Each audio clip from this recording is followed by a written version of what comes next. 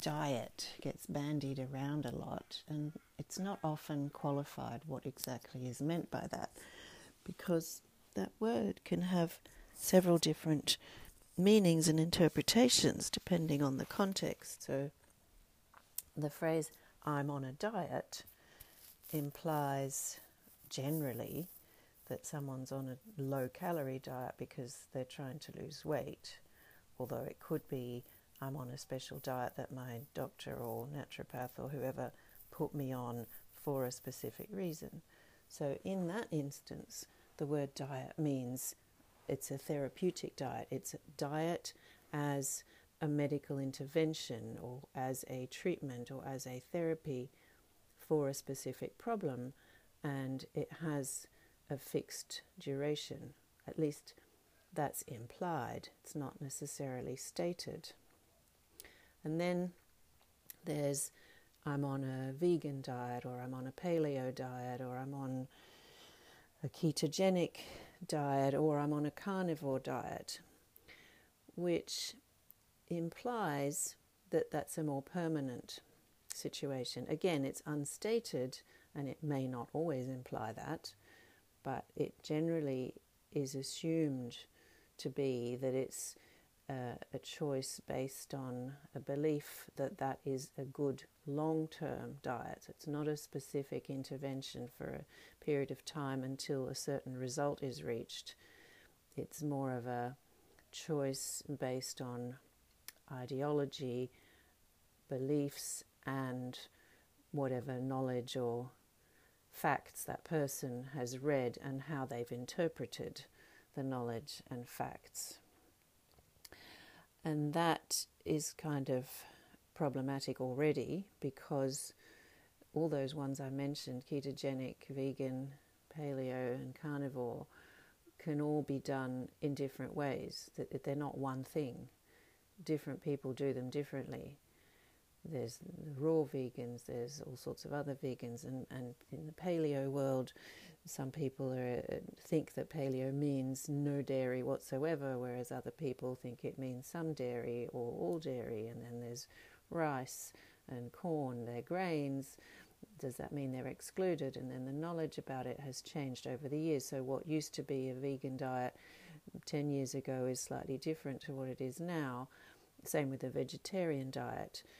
When I was young and people were vegetarian, they made a big point of including eggs and dairy and making sure that they got a complete protein amino acid profile. There were all sorts of books on making sure of that, and combining plant proteins in a certain ways to make sure that you get a complete amino acid profile and that you cover your needs for B12, etc. Whereas these days, a lot of people are vegetarian without doing that research or having that knowledge. They simply remove meat from their diet, but without necessarily addressing the need for certain micronutrients. And anyway, I'm digressing I'm trying to talk about the word diet, really. And just to be aware of when you hear the word diet used, to think, well, what does that mean? And so a lot of people will talk about what's the best diet for humans. And there's different camps, of course.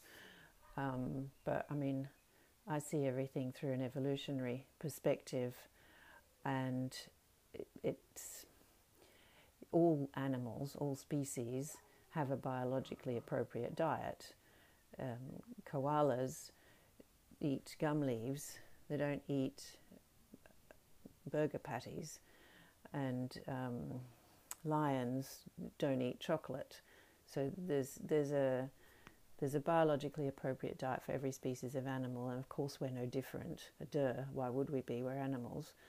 And we know roughly what that diet is, because there's all sorts of evidence in fossil records, in bone fragments, in artifacts left behind, in marks on people's teeth. Plus there are all sorts of near traditional cultures that have been observed and documented what they eat. So we know what human beings eat. We know what the biologically appropriate diet is for a human being.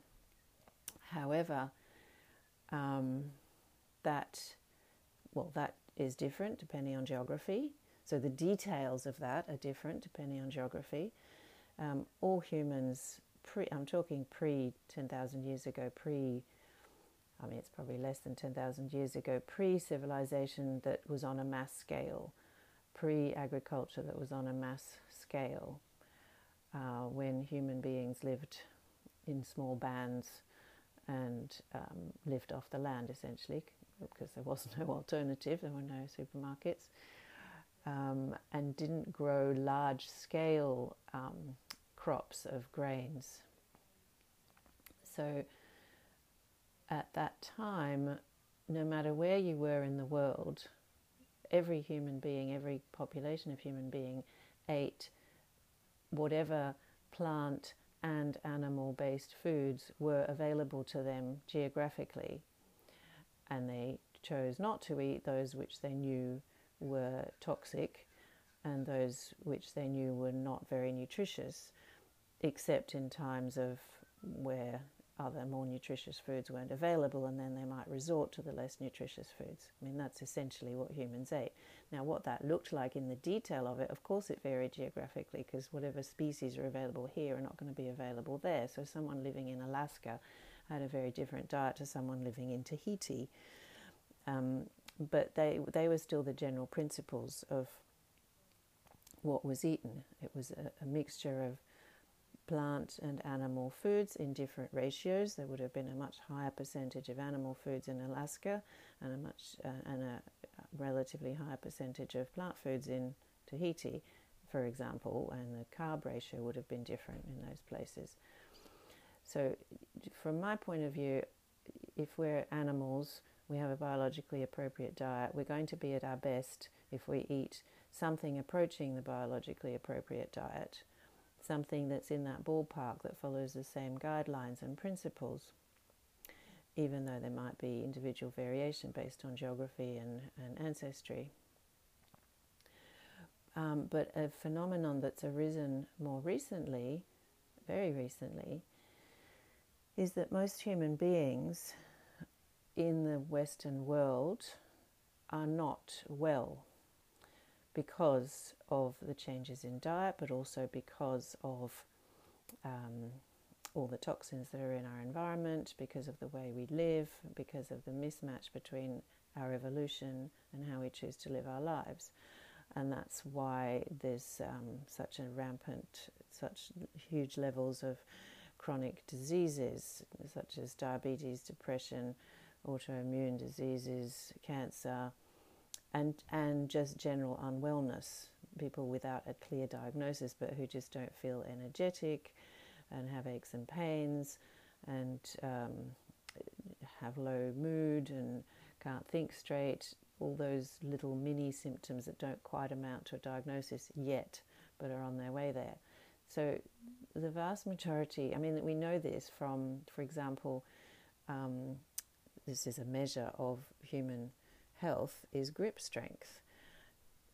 How much, there's a way to measure this with an instrument, and the grip strength of human beings, that what's considered normal is now lower than what it was 30 or 50 years ago, because the average human is weaker, and we've just adjusted the normal. What we call normal is now a lower amount of grip strength than what was called normal, an average 30 or 50 years ago. And probably if anyone had measured grip strength 100 or 200 years ago, it would have been stronger still. So humans are visibly, on average, becoming weaker and on average sicker, because all those chronic diseases I mentioned are much higher. And an enormous number of people are pre-diabetic, even though they're not actually diabetic. An enormous number of people have raised inflammatory markers if you take their blood. And so blood tests is another one. The way you decide what's normal, what's your normal thyroxine level, what's your normal hemoglobin level, what's your normal sodium, etc., is based on averages. And if the pool of people that you've taken the average from is not particularly healthy on average, then those numbers are going to be different. And so what constitutes a biologically appropriate diet for a human being may actually not improve the health of someone who's unwell. Because if someone's just a little bit unwell from modern living, then reverting to a biologically appropriate human diet will probably have a huge impact on their health. However, if that person's unwell beyond a certain threshold, and an example of that would be if they have small intestinal bacterial overgrowth, SIBO, which means your bacteria that belong in your colon have migrated up into your small intestine, then you are going to have those people with SIBO are going to have difficulty in digesting plant foods. I've talked about this in an earlier podcast. I'm just referring to it here in the context of the word diet.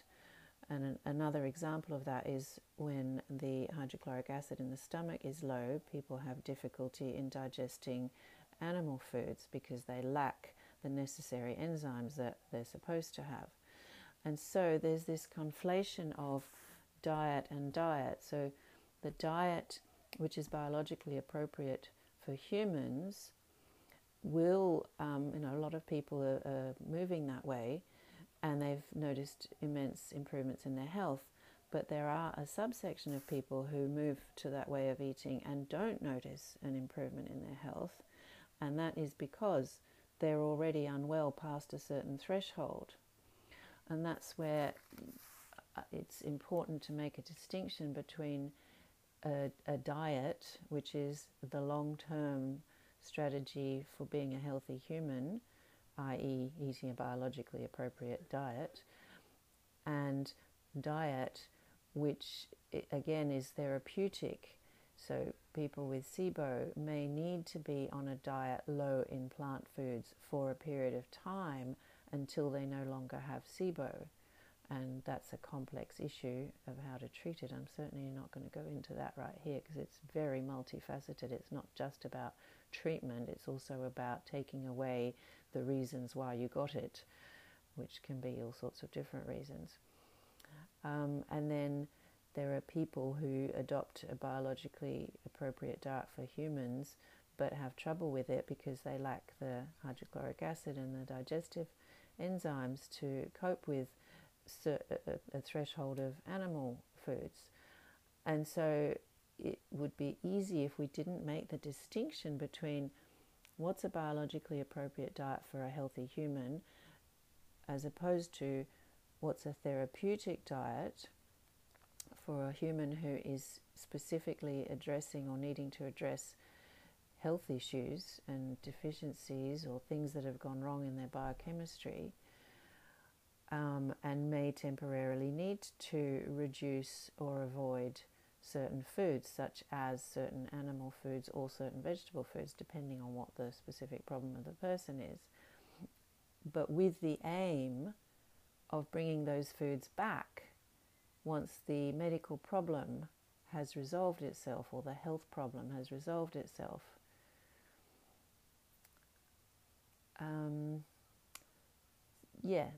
That's really, I just wanted to make that distinction because I think people talk about diet like it's just a thing. Oh, this is the right diet. This is a good diet for people. Let's all be on this diet. And maybe what that person is talking about is a diet that's helped them. And has it helped them because they've got a problem and they need to avoid certain foods until the problem's gone away? Or has it helped them because that is actually a biologically appropriate diet for human beings?